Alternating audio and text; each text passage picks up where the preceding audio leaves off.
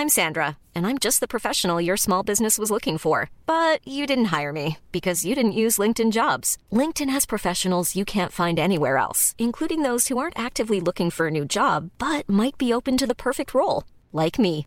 In a given month, over 70% of LinkedIn users don't visit other leading job sites. So if you're not looking on LinkedIn, you'll miss out on great candidates like Sandra. Start hiring professionals like a professional. Post your free job on linkedin.com/people today. I take you for a ride on the devil's ship. I'll take you for a ride where you sink or swim. Now come with me and let this story begin. Dr. Laurie, welcome. Hi, thank you. This is exciting. I'm so happy to be here. Really excited. Is it too early to talk about sex? It's never too early to talk about sex. But I want to hear. What I want to know first, how did you get your start into radio? How did you decide, you know what? These are topics everyone wants to talk about. I'm not just going to answer questions at the clinic. Let me get on that. How did that happen? So this happened a long time ago, probably before you were born, I would think.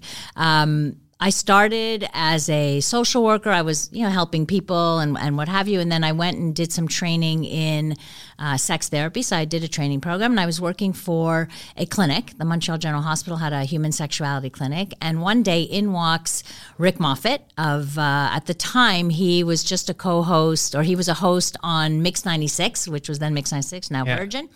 And they had a show once a week called The Love Line. I don't know if you remember that. I remember. You were probably a kid, I was a kid, right? but because that's when I listened to radio. Okay, so that back then it was like a lot of youth listening and what have you, and they were turning a show into like they wanted to deal with sexual topics, which was very innovative, right? It was like, wow, this is really good. So he came to the clinic and asked who wanted to do it, and I said, hey, I was like 24 or 25 years old. I said, I'm going to do it. Like I'd love to do it. So I did that. That's how I got my start in radio. I never aspired to be on radio. It was never anything that I was looking for, but just so happened like that. And then was it meant to be a long run, or were they just trying to test it? Oh, no. This went on I did it for 9 years. No, you did it for 9, but was that the intention initially? I think it was the intention was, I really don't know. Like, did they think it was going to fly? Did they think that we weren't booted off the air or anything? It became like a cultish kind of show where you had young people, maybe you did this with your friends, but trying to stump us, let's stump the therapist. Too much effort. They would ask like crazy questions and what have you, and they would giggle in the background. You could tell like there were little groups of, people trying to do that. So I did that for 9 years, like for, once a week, what have you. And we were on a rotating basis with a couple of other therapists. And then Rick Moffat ended up going to CJD, our sister station, and he was hired as the program director there for a short time. I don't remember how many years, but and then he decided he was going to shake things up and put on, he says, how about doing a sex show on CJD? And that was like, oh, okay. So he asked me if I wanted to do it and if I wanted my own show. I said, sure, I'll give it a try. And initially we started once a week, and then very soon, like 3 months in, we started doing it on a nightly basis. And I didn't think it was going to, I thought, this is a conservative station. Maybe I don't know what's going to happen when I start talking about, anal sex and threesomes and whatever else. Because I was going to talk about everything. I said, if I'm going on the air, I'm going to talk about everything. And they had no issues with it. They had no issue. I was never censored there. Listen, I'm a professional, right? I'm a doctor of psychology. I come to it with evidence-based information. This is not just salacious, If anyone's going to talk about anal, it's got to be you. Right, there you go, right? So because of that, so I thought, okay, how long is this going to last, right? So every year it would be like, ooh, am I going to get hate mail? Am I going to, are they going to get hate mail, whatever? It didn't happen. The only thing were complaints about billboards. We had, when we were promoting the show, we had these huge billboards on DeCarry that said, honk if you're horny. Listen, is that what they complained about?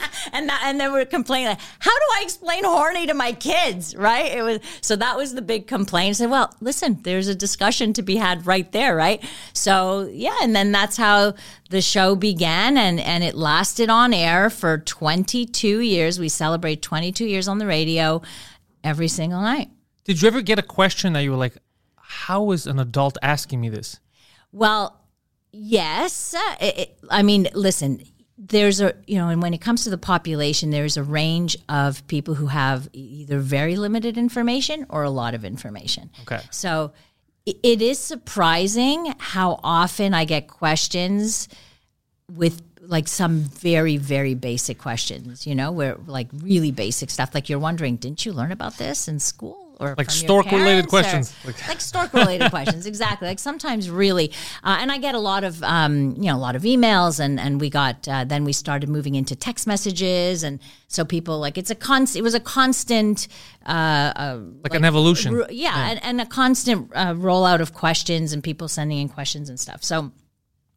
It was always fascinating to me because I got to see what people are actually asking and want to know about. And so that would sometimes influence, okay, what topic am I going to do now? What guest am I going to have so that we can elaborate more on the subjects that people wanted to hear about?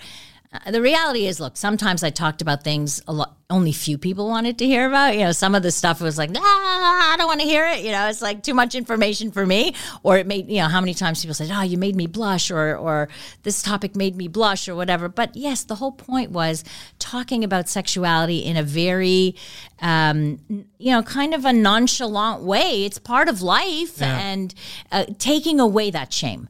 Kind of not making people feel like they had to be red in the face talking about a topic that everybody wonders about. Everybody does it. Everybody wonders about it. So it's been amazing to be able to reach so many people over the years and really educate. And did you, when you got into, let's say, psychology, were you thinking of specializing in sex and sexuality? Is that something that came later? What motivated you in the beginning? Was it the taboo of sex and how I feel like a lot of people aren't educated in this, let me get into it? Or was it people and then sex came later? Like, what was it that was the driving force? So that's a good question because when I was a social worker, I started working in the area of sexual abuse. For some reason, a lot of people started coming to me who had been molested and what have you. And I started to see the evolution of sexuality, like what happens when somebody's sexuality is so stunted in a way and traumatized, to see how it evolves in adult sexuality. And that's what got me really interested in it. That could destroy you. Right, exactly. So that was that was like my first foray into it. And when I was doing my degree in social work, I had a teacher who was teaching a sexuality class, and it was the way she talked about it. She inspired me. Dr. Carol Christensen, shout out to her, but she inspired me. And then I went to see, I wanted to know how did she do her training, and so I went to the same trainer that she did, and then that's how it all began. And then eventually I moved into doing my degrees, at least my graduate degrees in psychology. So then I just became just more and more of a specialist, and now I specialize in marriage therapy and sex and marital counseling and things like that. So have you seen a change in people? Have you seen problems that used to exist that don't, or stuff that was not a problem and now, That's a great question, because when I was a young sex therapist, so you're talking about, let's say in my, before I even reached 30, the average guy that would come to the clinic with erectile dysfunction was like 65, an older guy and things like that. Today, I don't even see those guys anymore. Today, your average guy that comes with erectile dysfunction is in his late 20s to early 30s. Is it real erectile dysfunction, or do they think it is? It's real, but it's it's psychologically induced, right? So what I'm seeing more of that I never saw, let's say 30 years ago, is like performance anxiety, like serious performance anxiety in very young men. So I see men in their early 20s with performance anxiety. And I blame a few things. First of all, there's pornography, right? So there's a lack of sex education to talk about pleasure, to talk about all the things that you need to know what real sex is. Then you have accessibility to porn, which it's not an issue that I have with pornography. It's more about the early exposure to it and the continuous exposure to it before you even have sex. So by the time you meet up with a real life person, you're thinking, like, there's all these ideas in your head of how it should be, how she should respond, how I should be, how I should look, how she should look. And so that creates so much stress and just anxiety about, like, oh my God, am I going to get this right? Am I going to be good enough? Am I going to, rather than looking at it as a holistic experience and what have you, they're just looking at it as, I just got to get this right. Yeah, this is what I'm seeing on screen. I have to try to mimic it. And if it's not the exact same thing, there must be a problem. Am I the problem? Exactly. We've had topics about this on other podcasts. We've talked about, I had a theory a while ago. I said, I feel like porn, in just how it's so easily accessible, is going to ruin an entire generation. And someone commented recently and said, you're wrong. It already ruined a current generation. And there was articles about young kids. Back in the day in university, that's when people would have a lot of sex, college, university. And now men especially are staying virgins till they're in their 30s. And apparently it's related to this. There's more than that because it's true. If you look at the research, in the last few years, sex has gone down. In other words, the frequency of sex, people having sex has gone down. The age of first intercourse has gone up. So before it was like 16 and a half. Now it's a little older. There's a few reasons for this. First of all, people aren't socializing as much. Before, you'd go out, you'd go to a bar, you'd meet somebody, you'd start dating, you'd hook up, whatever it was. Now people are behind a computer. So they're more lazy. They are socializing less. They are not learning the skills they need to socialize as well. That's, I think, a big part of the problem. They get horny. They're not looking for people. They just go online. I'm horny, Yeah. Dick in hand. Little screen time, I'm good, right? I don't have to work so hard. But then it becomes mechanical. Your brain gets used to, this is how I relieve this. Exactly. This is I don't have to work so hard. Yeah. It's like if you had McDonald's downstairs and you had a drive-through, and every time you were hungry, all you had to do is go to the drive-through and never cook yourself a meal. You get lazy and you end up fat. Yeah, and getting poisoned. That stuff's poison. Exactly. So this is what ends up happening, right? So that's part of it. Another part of it is that kids are staying home longer. So it's very expensive to be out there. It's very expensive to leave home. And so kids stay at home. Because they stay at home, they're not comfortable having sex with their parents at home. That makes sense. So there's all kinds of reasons. It's not one reason. And I would never blame porn for anything directly. It can't just be one. It can't be because porn has been around forever. It's just the access to it and the frequency of it and where and, how... It's like it just makes us more lazy is really what it is. So I think we're going to have a generation of people who don't know how to properly socialize. Like, how do you learn how to engage with somebody that you're interested in? You learn it in vivo, like in real life. So. I'm wondering if the repercussions for this are so obviously the birth rate would likely start plummeting because people aren't having. That's happening already. Mm-hmm. But health-wise, there's also an aspect of it, even if you're not having sex, just to socialize, just to speak with people, to hang out, that we need, isn't there? Like, I feel good after I've spoken to some people, I've done some shows, I see, if I'm alone too long behind the screen, I start getting depressed. Like, I feel like, there's something missing. And that what's missing is that interaction. Yeah. Aren't these kids, isn't this also going to lead to more than just erectile dysfunction, right? Yes. Well, we've seen that. So the research is showing that we have a generation, unseen, unprecedented of the number of young people suffering from an anxiety disorder. People on anti-anxiety or antidepressant medication. So, of course, all of this is affecting, it has repercussions, We don't just have a COVID pandemic. We have a pandemic of anxiety and mental health issues in young people. Well, what is directly responsible for that? I mean, there's many factors, but I think this human interaction that you're talking about, first of all, we're humans. Humans need interaction.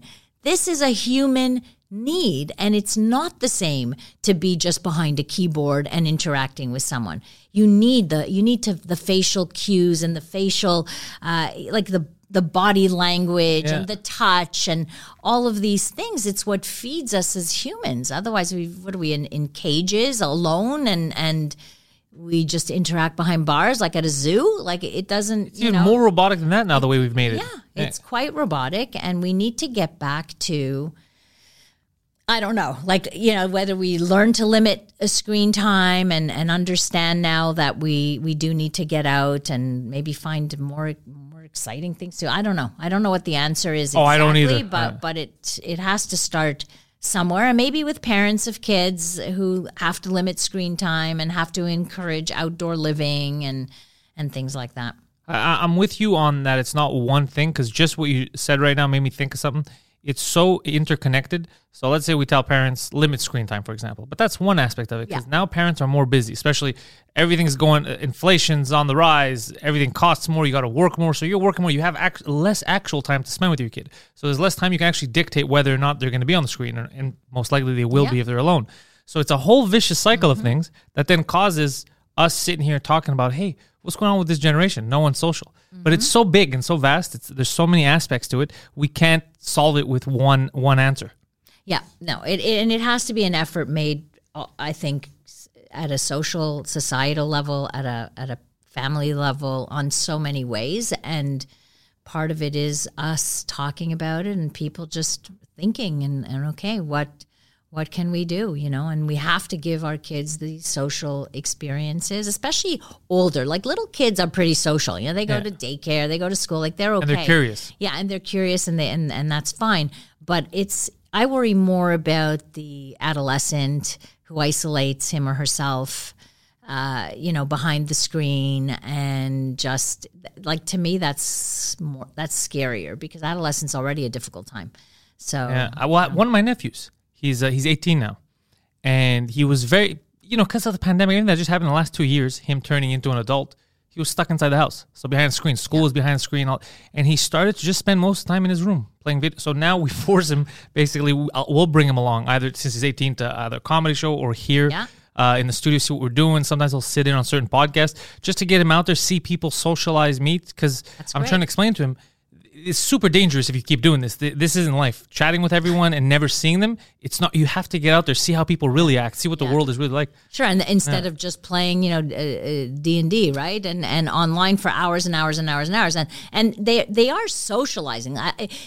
There is a social aspect to being online. But it's supposed to be an additive, not it replacing. Shouldn't be the only thing they do, but. Listen, there are very shy individuals where the internet has been a savior, right? They make friends, they are connecting with other people, and sometimes they meet like-minded people that they end up meeting in real life after. So it has been a real saving grace for a lot of people. It's just, if we're looking at it as a generation as a whole, I just think that's the part that worries me the most, is that, are we going to lose those social skills that we need? What I like about you, and I'm assuming this, I might be wrong, is you seem like the type of person that if, let's say, somebody comes to you with a problem such as erectile dysfunction, he's 28, 30, you're not going to right away be like, all right, here, take some pills. You're going to try to analyze, like, it might not be. That's right. Okay, I like that. I mean, listen, guys come to me, they wish I could give them a pill. They're like, just give me a pill, I'll be good. I said, no. Let's dig a little. Yeah. What's really going on here, right? And there's for most sexual problems are symptomatic of something else.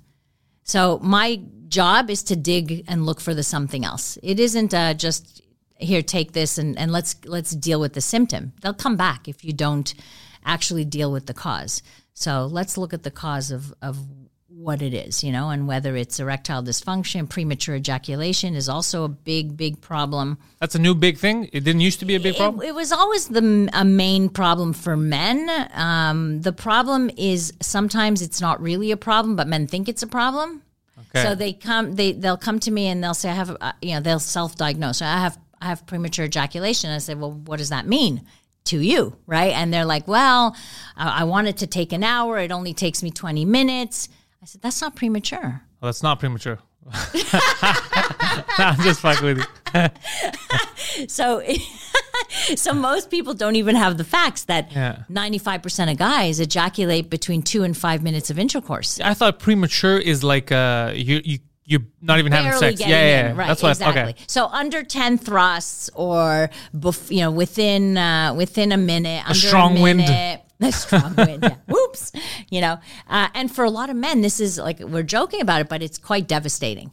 It's quite devastating. So part of it is the education piece, right? It's okay, you're not going to last 20 minutes, and most women don't want you to last 20 minutes, because most women don't get their pleasure from intercourse anyway. They don't climax through intercourse. They don't even know that. 80% of women do not climax from intercourse. 80%. They need clitoral stimulation. So what you do with your mouth and what you do with your hands is far more important than what you do with your penis. You're just wasting your time after a certain... Well, it's but if you ask the actual partners, will they really care, right? So it depends. Obviously, if you're coming right before you to enter or whatever, it is a problem and it causes some frustration. Yeah. But that too is related sometimes to performance anxiety, sometimes to undiagnosed or diagnosed ADHD. You know, they get very distracted. And so there's training things you can do to help men with this and to prolong their ejaculation. But it means getting in touch with your body and your sensations and knowing how your penis functions and having realistic expectations for yourself. Oh, is that, you think they're putting so much pressure on themselves? Yeah. It's like if they keep thinking, oh my God, I better last. What if I don't last? Then they lose touch with their body when they do that. And then it's just like, oh shit, it just happened, you know, like without even realizing that it's happening. Instead of, oh, I'm close. Okay, if I'm close, I can stop. Take a few deep breaths. I can stop thrusting, you know, and then, okay, I'm focused. Like you're focusing on the sensations. A lot of guys think if they distract themselves, that helps them. Okay, I'll think about baseball. That'll distract me from It's the opposite. It has the opposite effect. You have to actually be really focused on what you're feeling, because when you feel that, you can start, you know, like just taking control. And there's a whole movement online too. If you look it up, like edging, for example. Edging, right? It's like getting close, stopping, getting close. Like you just keep going to the edge and come back. So really that's what it's about. Teaching guys how to get to the edge, but not over the edge. I learned all about this through internet memes. See? Yeah, it's amazing. Meme culture is good for that, because you'll get little tidbits of information. You're like, is this a real thing? Right. And then you research it. Right. Yeah, and then you find out it is. A lot of times they'll just meme something that's a real topic. Right. Oh, fuck. But I didn't think about how people will quantify it differently, so they'll misdiagnose the situation. Like, that's so interesting. And then you have a weird situation to deal with. Like, you have a problem. It's not premature ejaculation. It's in your head. It's in your head. It's something else. Well, you know? And it's happened, like, it's not just for men, by the way. You're going to come at some point, dude. Well, but women will come in also self-diagnosed, say, okay, I have a problem with orgasm. So then, you know, I have to ask, like, okay, so they'll say, oh yeah, I have no problem coming by myself with masturbation. So you don't have a problem with orgasm. You know what I mean? It's like, oh, but I don't come with sex. So you think it's a problem with intercourse. So then I tell them, but most women don't orgasm with intercourse. Do you orgasm with oral sex? Yeah. Do you orgasm with this? Yeah. So you don't have a problem with orgasm. You have a problem knowing what turns you on and doing what it is that works for you. And now you have to communicate that to your partner. But just because you don't orgasm through intercourse does not make you like you have a problem. You don't have a dysfunction. The problem is that you just haven't realized how your body works. That's right. Okay. You have to realize that that's not how, you know, you're going to have to work it, like get your clitoris involved in the intercourse if you want to come through intercourse. So here's my question. Now I'm curious about something.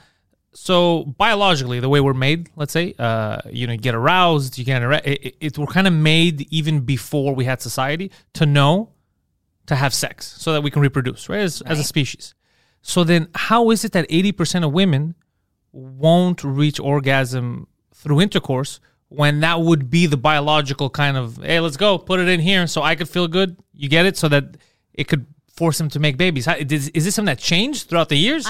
I don't think so. I think, I don't know if that's the animalistic thing, or I'm not sure what the answer is in terms of the evolution of the body. All I know is the clitoris is, I should have brought, I have a 3D model of it, and I should have brought it for you. But I know what it is. What is it? The clitoris? Yeah, what does it look like? I know what it looks like. What does it look like? Putting you on the spot. So it's actually a larger structure. You know that when we're in utero, we all start off as females. Yes, I know this. Okay. Yeah. So the structure of the clitoris is the same structure as the penis. So the clitoris has the head of it, which is what you see. The ultra-sensitive, a lot of nerve endings, yeah. Exactly. But also full of nerve endings is the shaft of the clitoris. And then it goes in, and then it has these legs and these bulbs on the inside. So you can actually access the clitoris through the top part, on the inside, right? Through the sides, right? So, but each of us, each woman is different and needs a different kind of sensation. So some women like a light touch, other women like a lot of pressure. So with intercourse, for example, if you're just doing this, there's no touch to the clitoris, right? But if you're finding another position and you're putting pressure on that part, now suddenly it feels different. Sorry for all the visuals, man. Oh, this is what we're all about, right? I should have brought my puppets. do you use puppets? I do. I use. I have a lot of props. I have a vulva puppet. I have the wooden penis. I have other dildos, various dildos. I even have a silicone vagina to, for some women who feel that their vaginas are really, really tight and there's no way a penis will ever go in it, and I take it and I don't think that's how that works. Do all that. So I use a lot of props in my office just because it's an educational, like visuals help when we're educating. Do you ever go to schools? I don't do I do. Yes, I should. Yes, I usually do CJAPs. So sometimes I'll do sexual health fairs. They'll bring me in, like I do a little booth, ask the sex doctor booth or whatever, and then I answer questions, and that's where I'll bring all my props and answer questions and stuff. So I do that. I'm part of an organization called the Sexual Health Network of Quebec as their president, but that's an organization that we create stuff for schools. Like we create to make education easier and tools for educating about sex, and we advocate. We're obviously an advocacy group for sex education in schools. We need more of that, because when I was in high school, I've said this story before, I don't know if you've ever heard anything like this, but when I was in high school, and it was not too far from here, we had a male nurse who had come in. I remember this class because I had a guy behind me who he's an Armenian kid, but he was in high school, he popped a Viagra, and I remember him hitting the front of his desk with his... Anyways, the whole other story about that. Oh, my God. But we'll get there in a second, because I remember the male nurse had the wooden penis and a banana, and he was showing like difference. He was trying to say how to put a condom on. But then he started saying, I just don't want you guys to panic, because we get a lot of weird things in the emergency room. And he said a story that I'm still convinced can't be true. He said, if ever you have sex in a pool, this is a male nurse who's saying this. If ever you're having sex in a pool, you might get stuck together. Stop calling the emergency room. Just finger the girl in the asshole. And I remember everyone thinking, like, is this something that happens? And it was kind of like, okay, now we're scared to have sex. Like, we're going to get stuck together. What's going on here? But I've never encountered anything like this in real life. It doesn't even make sense that you would get stuck together. But this is a nurse. This is a male nurse who told us this. Right. Well, again. Is this to put fear in kids so they don't have sex?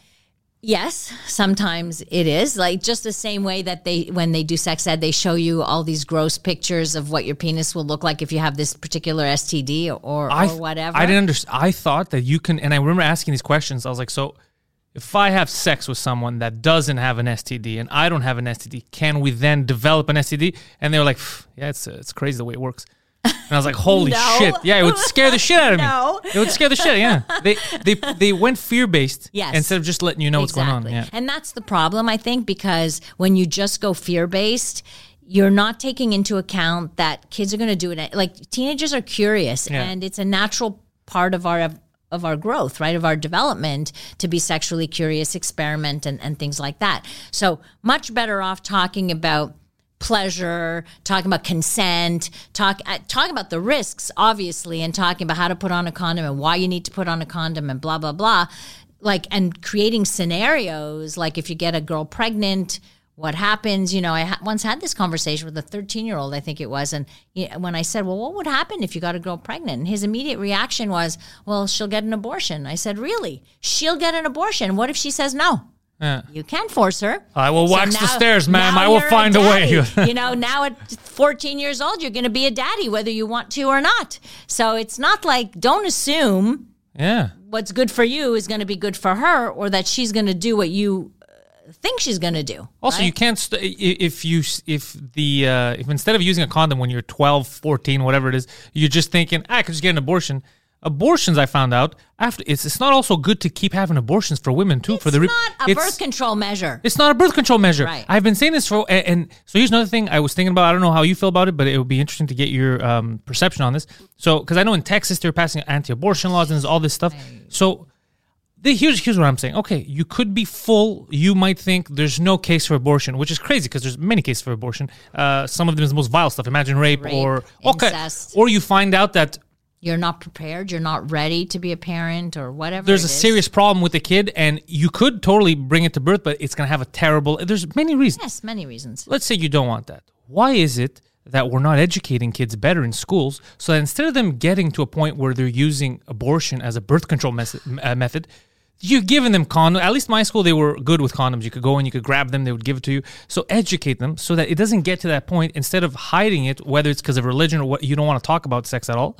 And then you get them in these situations, especially little girls who are getting pregnant, where their life, it hangs in the balance. Like, what do I do? But look at the problem. So where you have places that want to restrict abortion access, these are also places that restrict sex education. But that's what I'm saying. Right. It doesn't make so you it doesn't make can't sense. have You can't have it both ways. Yeah. So you either need to educate about sexuality. Like if you don't want people to go for abortions in the first place, why don't you educate them? That's what I say, so that they don't get pregnant, right? So and the research bears this out. In the places where there's abstinence only education, sex education, there is more teen pregnancy rates. So but yet I don't know. I don't know why it doesn't get in. Like that is the research. The research is clear that abstinence only education doesn't work, but yet they keep sinking money into it or passing some of these laws that are crazy. Just educate and it won't happen because people will know. Like, I don't need to get to that level. Because they're going to have sex. They're going to have, no matter what you say, they're going to have sex. At least keep them safe. That's but again, because for little girls, if they start doing that when they're young, first of all, psychologically, I don't know what it does. I'm not a little girl. I don't know what it would do to me if I'm like, fuck, I'm going to get an abortion. I don't know. Maybe there could be complications. Even if there aren't, is that going to haunt me later? Like, did I get an abortion because I want to get an abortion? Because it's a whole fucking thing. Yeah. It's a whole thing. Instead of educating them. It is a mind fuck, Yeah, it's a mind fuck, There's definitely, it's traumatic, right? I would assume anything done to a body is traumatic anyway. Some people more traumatic than others. Some people who have moral... Again, I don't want to judge. But even if morally you're like, there's no, even that, you're still taking a risk because from what I've learned, there's still dangers to your reproductive system. It's not a good thing to do. It's still a procedure. And it's never a good thing. Let's be real. It's no procedure. It's like we don't want procedures. We want to avoid procedures. So the way to avoid procedures is to practice safe sex. There's the morning after pill also. Yeah. There's other things, but you need education on these things. You need accessibility. So, for example, you don't use a condom or the condom breaks, you go get your morning after pill, you go to the pharmacy, you ask the pharmacist to give it to you, he'll give it to you. It's like $60. Okay, but in those places, you get them free at youth clinics, but in I'm not a youth. Right, but in those, then you can afford the $60. But in those places, you can't get it. That's the whole thing. We're going to tell your parents, or we're going to do this, or we're going to. So they're setting you up for failure. That's right. And then they get mad at you when you fail. But you just led me down one path. Right. You knew it's the only path available, and then you get mad. To have a baby that you're not prepared, ready, want, blah blah blah. And how is that good for anyone? You were against it, so now you're risk, upset. by the way. When they're young and pregnant, there is a health risk to the mother. So I believe it. Yeah. When I was younger, there was still in high school some girls that. It would happen, and we'd have like 16-year-old pregnancies and all that. It wasn't too often, but I remember it happening and thinking, "Oh fuck, man, she's young. Like this is." And I remember some girls would take some time off, and then they'd come back and they'd try to finish their schooling, and it would cause all kinds of issues for them socially, obviously. I was too young to think about it, but we never talked about. Yeah, it's true. Maybe we should have done these classes earlier. Much earlier. Because I got the class I'm talking to you about that the nurse had come was in either Sec 4 or 5. Yeah, so that was at the end of high school. Yeah, that was when everyone's already banging. It should be in grade 5.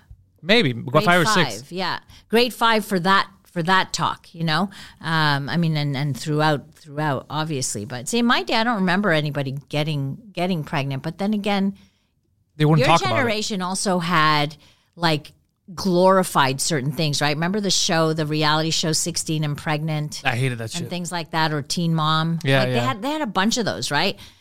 Why? How do you feel about does that psychologically doesn't it warp a generation where they think, oh, that's what influencers do? I could do it. Yeah. Oh, that doesn't seem so bad. Yeah, it is. This is not reality. That's why I always hated reality TV. It's not real. It's not real. No, those are all mutants normally on there. Man, it's just not. It's far from real. And you think that's probably contributed to people making terrible decisions? I agree with you. Yeah, and there are so many things that contribute. It's hard to pinpoint what one is. But listen, in the end, we're not going to change what's going on, okay? But what we can do is teach, right? We can maybe encourage parents to use these things as teachable moments, right? So you see, like, for example, when Teen Mom was on the show, or 16 and Pregnant, I watched my kid watch. I have girls, and I watched with them to see, like, okay, I want to know what you think about this, and then I remember one of my kids was like, oh, that didn't seem so bad. And I'm like, okay, we need to talk, like, here's other scenarios. Really? Not so bad? Let's play this out a little longer. Yeah. So it offered me an opportunity, and then it was like, oh yeah, you're right. This is would not be cool. Right. Especially because now there's so many, back in the day, I mean, I don't know how it was. I don't know if it was easy for you when you were trying to get into social work and all that, but back in the day for women, it must not have been so easy to do whatever the fuck they wanted in terms of career-wise. So imagine throwing into the mix also a kid. And now that you have these opportunities, it's like open, you could become whatever. You could become a fucking astronaut. You're like, I'm gonna handicap myself at 15. You're just throwing another wrench. Yeah, listen, it's never look, having kids is not easy, but being prepared psychologically, mentally, and the support around you that you need is definitely helps to have to raise healthy kids and to be healthy yourself and what have you. You want the conditions to be as good as possible, right? It's but getting back to what we can do rather than just, because we can bitch all day about what's wrong with our society. Ultimately, what can we do? What can you do? What can I do? We all have, like, we have a grassroots, individual. You have to do your stuff. And I always look at it as like, we are a pebble, right? You're a pebble, but it creates a ripple effect. So my philosophy is you help one person at a time. Like, you change the world one person at a time, right? So if I talk to my kid about this, my kid will talk to other, and then it just goes on, and then we can spread that. Or I talk to a group of parents. Now those parents are going to, start talking to their children, and that may prevent this, that, and the other from happening, and so on and so forth. So if it's about encouraging people to talk about it, my entire career has been about that. Why do I put myself out there, and why do I get on radio and TV and do all of this, all to talk about sex in this way, is to get the conversation going. Just getting people to talk about this is going to help ultimately. Were you always this open? Were you always in your group of friends the one that would speak out? Yeah. Yes. You guessed it. I was the one that even in high school, when we had no access, right? All I had was encyclopedias, because my father sold them. So I had a bunch of encyclopedias at home with anatomy and all this biology and stuff like that. And I had Cosmopolitan magazine. And in Cosmo magazines, it used to be like, want to give a guy the best blowjobs? Here are 10 tips. Want to do how to have sex with a reptile. Exactly. Whatever it was. And so those were my sources. Like, imagine those were my sources. And then, Dr. Ruth was was an influence as well. And so, I don't know, it was just easy to talk about for me. So I just did. And that's what I always did. It's like. Did you like the original Degrassi show? I have to admit, I don't think I ever watched it. Really? Mm-mm. I think as far as Canadian shows go, I was exposed to it young. The original one, not the Drake one, before that. Yeah, but I'm still much older than that. Yeah. So now, but I think because that was the first time where I saw topics, sex, pregnancy, abortion, death, be discussed. Even, the stuff that was rough around the edges. We weren't even sure of the information yet, but there were even AIDS. It was the only show, and it was they wouldn't even do this in the U.S. It was a Canadian show that did it. It was Degrassi. Yeah, good for them. And that's why I was wondering what your thoughts were on that, because I think that helped, because I'm pretty sure it put a lot of fear in me. 100% it put the fear of AIDS in me. It put, I was very scared of AIDS because of that show. It made me think about abortion, about using condoms so you could avoid. So it kind of sparked that conversation. And it made you think. That's what I like, is that ultimately I want kids to be critical thinkers of everything, right? So you want them to critically think about, like that show said, that made me think about abortion. What do I believe about that? Suddenly you're opening up a conversation. You're looking inside and saying, what do I think about that, right? So you start to be a critical thinker of the stuff that you are now receiving. It's not just taken at face value. You're actually thinking about this stuff. So those shows open up that language. I know a lot of parents probably hated those kinds of shows, but they were good. I thought it's a good opportunity to sit with your kids and watch these things. Now, when my kids were that age, it was Glee that was on, and they I was too old for Glee. Right, you were too old, but this was when my kids were in that age range, so we would watch it together and be able to talk about all these different issues that come up. This generation here, right this minute, it's Sex Education on Netflix. Right? I don't know. Have you watched that? Is that a show? Yeah. It's a great series. British series. Yeah, it's fabulous. The Brits are talking about sex? Yeah. I think it's a British series. Yeah, it is. Yeah. What do the Brits know about sex? Second season. They actually, you'd be surprised, statistically, they're higher up than, they may not talk about it so, like you think they're upper crust and I whatever. thought they were prudes. They're not. Yeah, but the ones who appear to be the prudish ones are the ones doing the stuff in the background. Yeah, it's true. Like David Beckham's way wife. More, Yeah, way more. So yeah, you should watch that.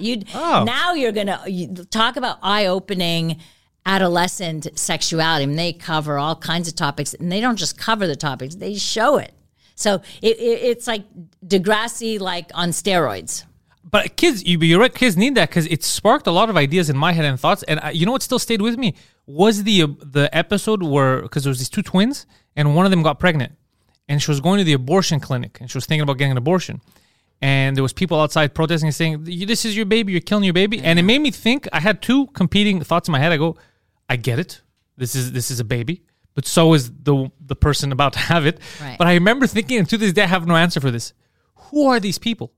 And I still think the same thing. Like, if all day you're protesting strangers, how do you not have a job? Like that's a full and I thought about I go, who are these people? Like, are they paid? It was a hard thing to wrap my head around. And even now I think about the same thing. If you're constantly every day at the same place, how are you affording this? What do you do? See, that's a smart that was a smart kid you were, because who thinks that, right? You're thinking like, so these are adults. What are they? There's an old lady. Don't they have other things to do? And why is it so important to them? And but you're right. It does spark an idea, and I think instead of hiding, look, I don't agree that we should show kids everything. Obviously, that'll fuck them up. There's age appropriate things, right? Like you have to know child development and know when it's appropriate to expose them to this, that, and the other, even conversation. But I think early high school teach them, because that's when they start mingling a lot. I remember when I got into high school, that's when you start dancing, you start meeting girls, going out. Give them something so that they have some weapons on them. They don't make a dumb mistake that a little education could have avoided. Right. And I also feel it's important to talk to to empower girls, to let them know they don't have to have sex if they don't want to, like what it is to be pressured, to speak to boys, how not to pressure. We're editing this part out. We're a full pressure podcast. We're not.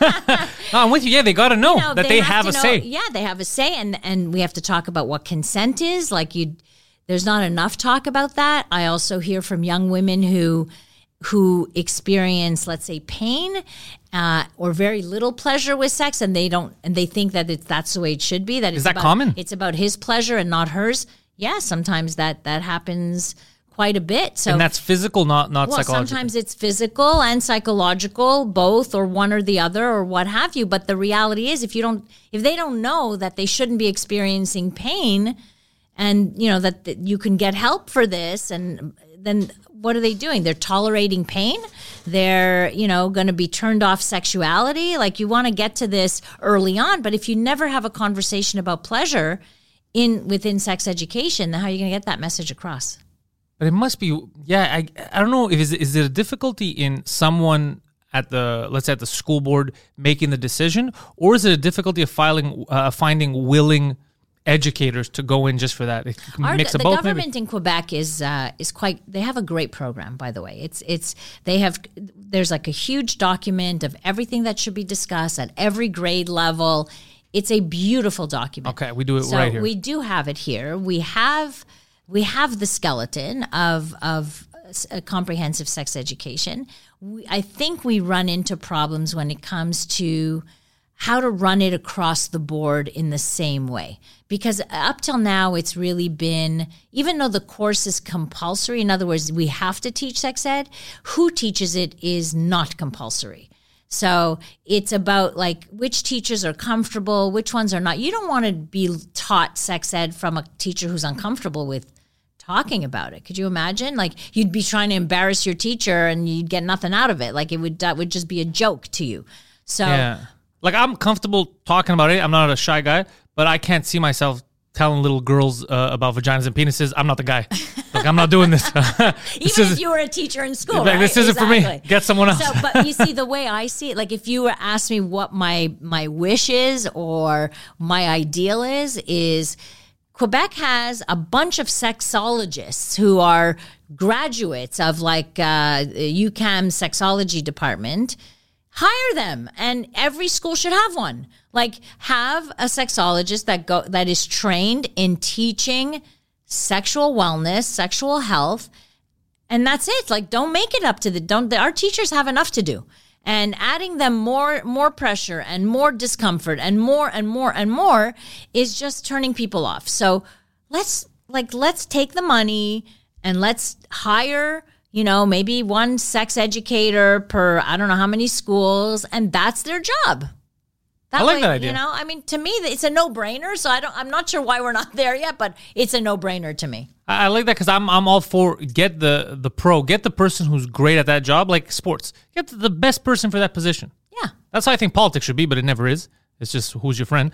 But get the best person. Yeah. You ever were big into politics? No, hate politicians. You know what? I hate it. It's really tough. The only time I got into it, I don't get myself in trouble here, but when Trump came into power, his personality fascinated me. Yeah, me too. So I everyone. My husband was like, "Oh my God, I've never seen you so involved in politics." I said, "It's not politics; it's human behavior." Yeah.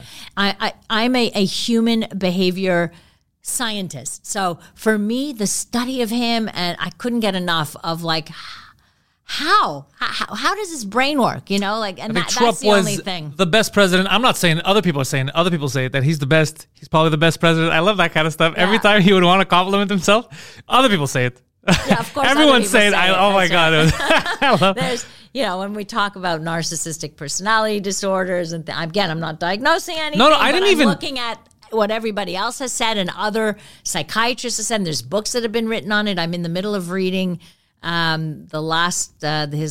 I don't remember what book it is. The one that was just written about his last year in politics. Okay, yeah. I want him to write a book. I want to read something from the source. He's not going to read. He's not going to write. He gets ghostwriters. He didn't even write his last book. Come on. Somebody else wrote it for him. But a lot of people like that do that. They're like, let me dictate to you. So, not even dictate. Chicks love me. Make that poetic. Yeah. Except that he doesn't. It's not even a dictation. The guy follows him around and just decides and writes it and then passes it off and they ghostwrite. They don't. It's not a. It's not even a dictation of here are my words and whatever. Oh fuck, that's extra lazy. Yeah. But I thought he was fascinating, and I prefer I would rather have politicians like him because of the no filter. I want to know what you're thinking, even if it's stupid. Yeah, that's I want to know because there was never any guessing games with him. He would say anything. He's like, I don't like this guy. This guy's a dummy. I rather that than this whole I say one thing and then I do the opposite. Because then you never know where you stand. You're like, wait, did we do that as a country? I thought we were against it. No, we say we're against it, but really we do this. With him, at least everything was out in the open. It was dumb.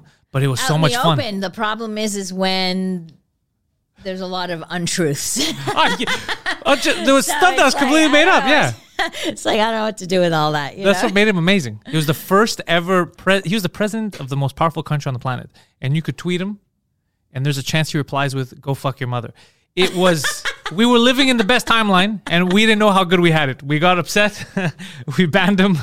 Then try to figure out the truth. Try to go figure out what's real. They never tell the truth. They never tell the truth. So just assume they don't. I assume they all lie, because sooner or later I find the lie. I'm like, you son of a bitch, you had me. So now I just assume, because I don't even think they have. And I don't mean in a conspiracy way, but I can't see how real power exists in our political leaders when every decision that they make that's big is always lobbied by either a foreign government that needs something, a big company, pharmaceuticals, oil, lobby, gun lobby. There's all these lobbies. Like, you know what? I noticed this with Obama, because when he got in, when he was talking about change, he looked very different than after the 8 years. And you could tell after a couple of months, he started to look defeated.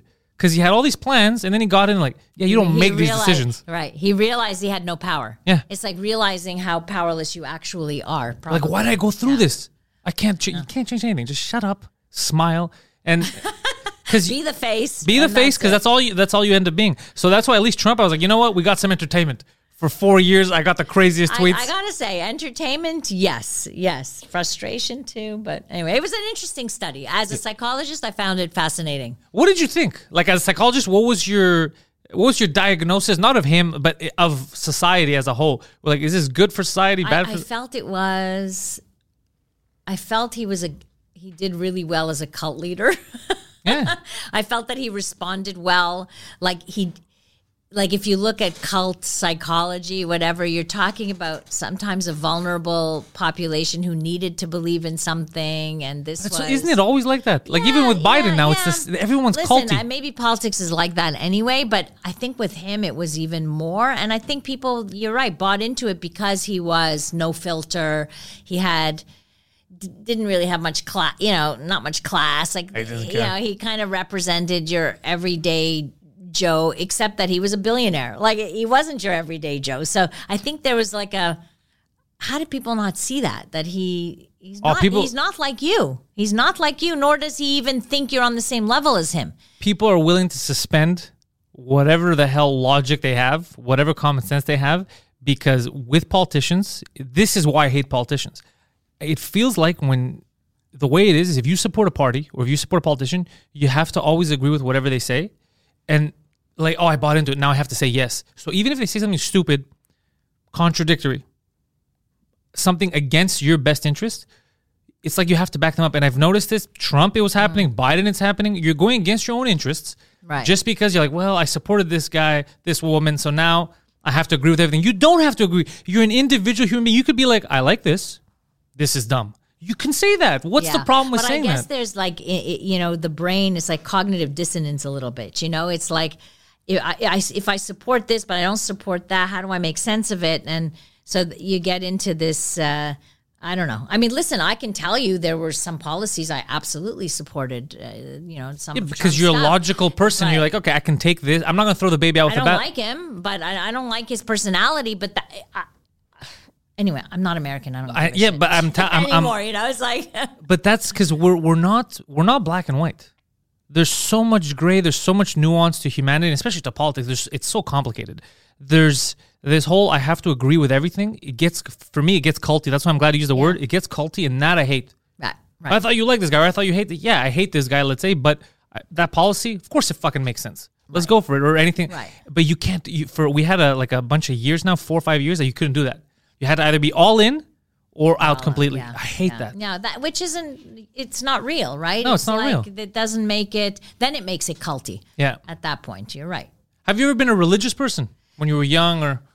No, I think I'm traditional, and I think I'm a spiritual person than a religious. Than an organized person. Religion. Yeah. I mean, listen, I was raised in the Jewish faith. I was, we celebrated the regular holidays, but we weren't like an overly religious family. But still, traditions mattered. Tradition matters to me too. Yeah, tradition mattered a lot. So we had our that was even more for my parents. It was about traditions and family, and like the values were there. And so since you've dealt with so many people throughout the years, and mostly they'll come to you for problems, sex related, but issues. So you always see people at not their most vulnerable, but their most enigmatic state. They're like, fuck, I need help. Throw me a lifeline here. What can I do?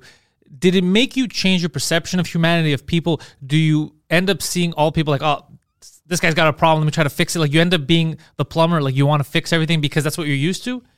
Did you see yourself change throughout the years? No, although I've always been somebody who is more solution focused. So as a therapist, it's like I got more solution focused as the years went on, thinking like, people come to you, they want a solution to their problems. They don't want to spend the next 5 years in therapy. Therapy is a luxury. Yeah. It's expensive. Like, I want to address what they want to address. So they come in, they say, here's my problem.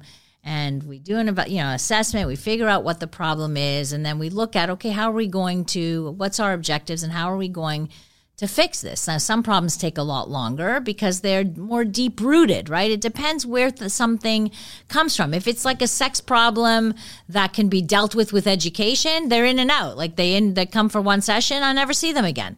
And then you have... And you like that because I helped, it's done. Yeah, but I love doing the other stuff too because I love the depth of the work, and I love to see... I believe inherently people are strong. We have strengths we're not even aware of.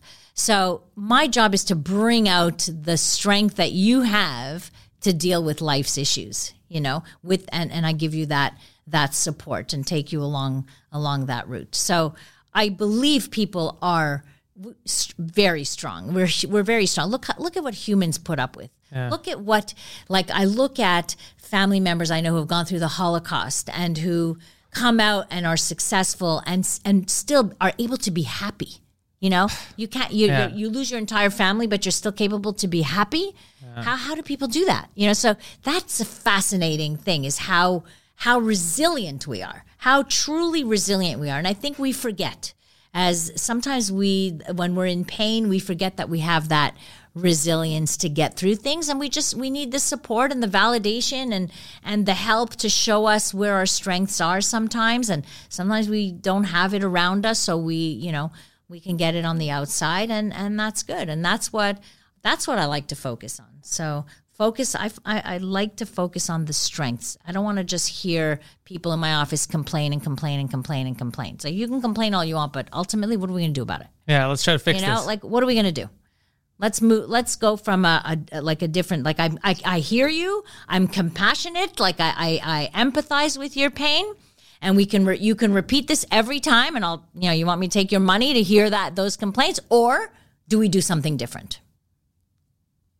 What was I want to find out when you started your clinic. Mm-hmm. How was that? When did you decide, all right, I'm doing this on my own? I want to know about that adventure. I like the creation of that. So I've always been on my own. So I was a social worker first, and I worked for a social work organization. I worked in youth protection. Okay. That was a freaking eye-opening, okay? So that was a lot of shit that happens. 2 years of working in youth protection where I was involved in child pornography cases, going into homes and taking kids out who were involved in child pornography, child sexual abuse.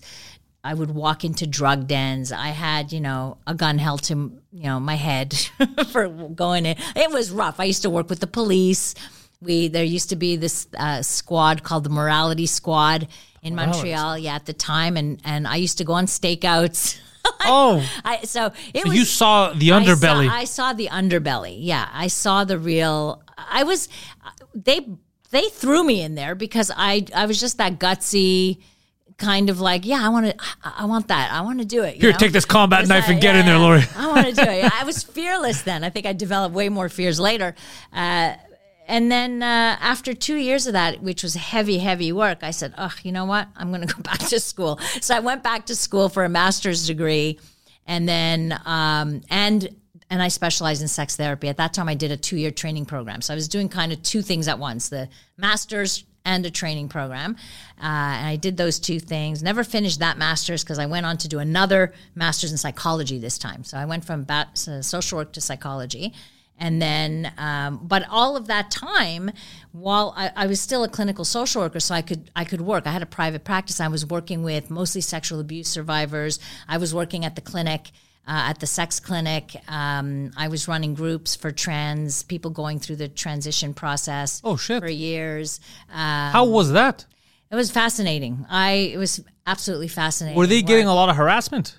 No, yes. I mean, it's not believe me, it was not an easy life for these people. But I can't imagine. It was at that time. We're talking about 25 years ago or something. Yeah, 25 years ago. So I was running groups to help them with the transition process, and they were support groups and things like that. So, and then I never worked for anybody after that. I worked only for myself in terms of a clinician. I never worked for anybody. I liked the autonomy. I worked for a little bit, contract work for while I was in school actually doing a PhD, I used to do for an employee assistance program. I used to do their evaluations and things like that. So anything that offered that flexibility. And so I always stayed as a, independent clinician. I like that. I'm an independent guy too. I like doing things my way. Yeah. I didn't want to depend. For me, it was like I wanted to make my schedule. I wanted to have kids my way. I wanted to be able, I used to literally breastfeed my kid, leave the kid at home with the nanny, run off to do 4 hours of patients, run back home, breastfeed again, play with the kid, go back, and I would just do this back and forth all the time. So I liked having that flexibility. Yeah, you especially can't do that when you're working on someone else's schedule, when they expect something else from you. Exactly. And now, all your links are in the description already, but what do you want to let people know? Like, so they can hear the podcast, if they want to come see you, can people book appointments to come see you? Yes, you might have to wait a little bit, but yes. The best way to get in touch with me is through my website, which is drlaurie.com, drlaurie.com. But on link there, in the description, very easy. Just click on it. Don't think too much. Don't think too much, right? So I also wrote a book called The Sex Bible for people over 50. So if you are 50 plus and you want to know what changes, or maybe you're in your 40s, you want to know what changes are coming physically and what you could do about it. It's a very how-to kind of book. So it gives you like the problem, but a solution. Oh. So yeah, it's got pictures. So and I'm curious, the problem, so these are, I guess, common problems that people in the age range would come and tell you. Right. Okay. Like with menopause or male, andropause or... What's andropause? It's like the equivalent of the male, like menopause in women, but... I was unaware of this. No one told me that my period was going to stop someday. What's going on? Not your period, but we call it androgen deficiency syndrome. So when not all men go through it, but some men have stopped producing testosterone, don't produce as much testosterone. This has an effect on their muscles, their mood, and this is just genetic drive. We don't know why it happens in some men, doesn't happen in other men, whereas all women go through menopause. But not all men go through andropause. And is this a new phenomenon, or as far as we know, it's always been happening? Yeah. It's always been happening. We just never talk about it. Really talk about it, yeah. Oh, this is interesting. Maybe we could do another show on that. Yeah, we have to. Oh, I'm actually going to connect you with, so I got a couple of friends who, there's a urologist, Dr. Andrew Steinberg. I don't know if you know him. Yeah. He's got that show, Have the Balls to Talk About It. Yeah. Have you done that show? No, I haven't. Oh, you got to, they would love to be have you fun. on. Yeah. And they produce a very, very nice show. They're also starting a new podcast. They would, I think, you and a urologist too, and he's, that would be fun. good. Yeah. So I'll connect I with that. But yeah, absolutely. We're going to definitely do another episode, and if we could do a whole one on this, I didn't even know about it. I guarantee you 99% of my, if not 100% of my viewers and listeners have not heard about it. We should do a show just on the aging male. Yeah. Like just what happens to men as they age. And believe it or not, men start to age much earlier than women in many ways. So, but it's just not across the board. But oftentimes men panic when they look at themselves and say, wow, something's changed from like 5 years ago or whatever. And they're like, what's wrong with me? What's wrong with me? And sometimes it's just normal age-related changes you don't have to panic about. You know what I'm scared of? I'm scared of aging, I guess, because I still feel youthful. But I'm looking at, if I would ever need it, doing what Joe Rogan does. He does that testosterone replacement therapy or whatever. Just be careful with that. That's the only thing. Like you have to be tested properly. You got to know what you're taking because it has all the risk benefits. Well, that's where we can get an endocrinologist to talk about that or whatever. But again, like it has its risks, like any hormone replacement. So if you don't need it, in other words, if your testosterone levels are normal and you take that, you can be asking for trouble. So you have to, like, playing with hormones is a very complicated issue. And I'm not a medical doctor, so I don't want to like pronounce myself on any of those things. But we just did a podcast with a guy who talks about the hormone changes and hormones' effect on sexuality. So it's very interesting. So people can tune into Passion with Dr. Laurie. Do you think people should keep exercising, like even as they get older? If God, yes. Good. Are you kidding? I just had I was boxing this morning. goddamn So right. I'm almost 60 years old, and You don't look 60. Well, It's because the exercise and I don't know. I think genetics. I don't know. I think genetics play a part, but I from what I've seen from the people around me, the people that are older and younger, whoever consistently exercises and eats right, generally doesn't ever look their fucking age. Well, I am a vegan for the last 5 years. There you go, you're eating right. And I've always done some form of exercise, but something I was more passionate about. Like I used to do karate, kickboxing. Now I just do straight up boxing. You know, things I feel like like it's like it's telling your body, hey, I'm not done yet. Oh, I'm Stop definitely aging. not done. Like Yeah. I feel young in my brain, and I want to just keep healthy. I don't know. I don't see why I wouldn't. Because we had this, people after a while, like, I'm too old for that. I'm too old for this. No, I don't I'm believe like, in You're that. not really. If you continue with a good, positive mentality, you exercise, you eat right, you're going to stay youthful. And people say that about sex all the time. I'm too old for sex. People say that. Yeah, they say, I'm giving up on. Like I hear I'm that giving a up lot. on sex? It's like I'm too old already. I'm 60. Who cares? Like I don't have to.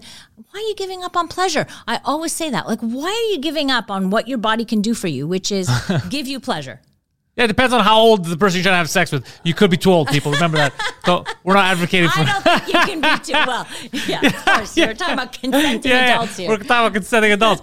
But That's right. Dr. Laurie, it was a pleasure. Oh, thank you I so can't wait to have much. you back on, and we're gonna have, now that we know each other, we're gonna have a specific topic Sure. to dissect. Because you made me curious, so I'm sure I'm gonna get it in the comments of why didn't you let her continue on that? What the fuck? What's happening to me? We can talk all day, right? Yeah. That's a reality. Links are in the description. There's books available, podcasts available. You can even book an appointment with the doctor. Thank you guys for listening. We've built this prison cell 'cause we can't trust ourselves. Critically shamed and all our faith. We'll make a murder say that this is the American dream. You're gonna have to fight if you wanna believe. Just speak it all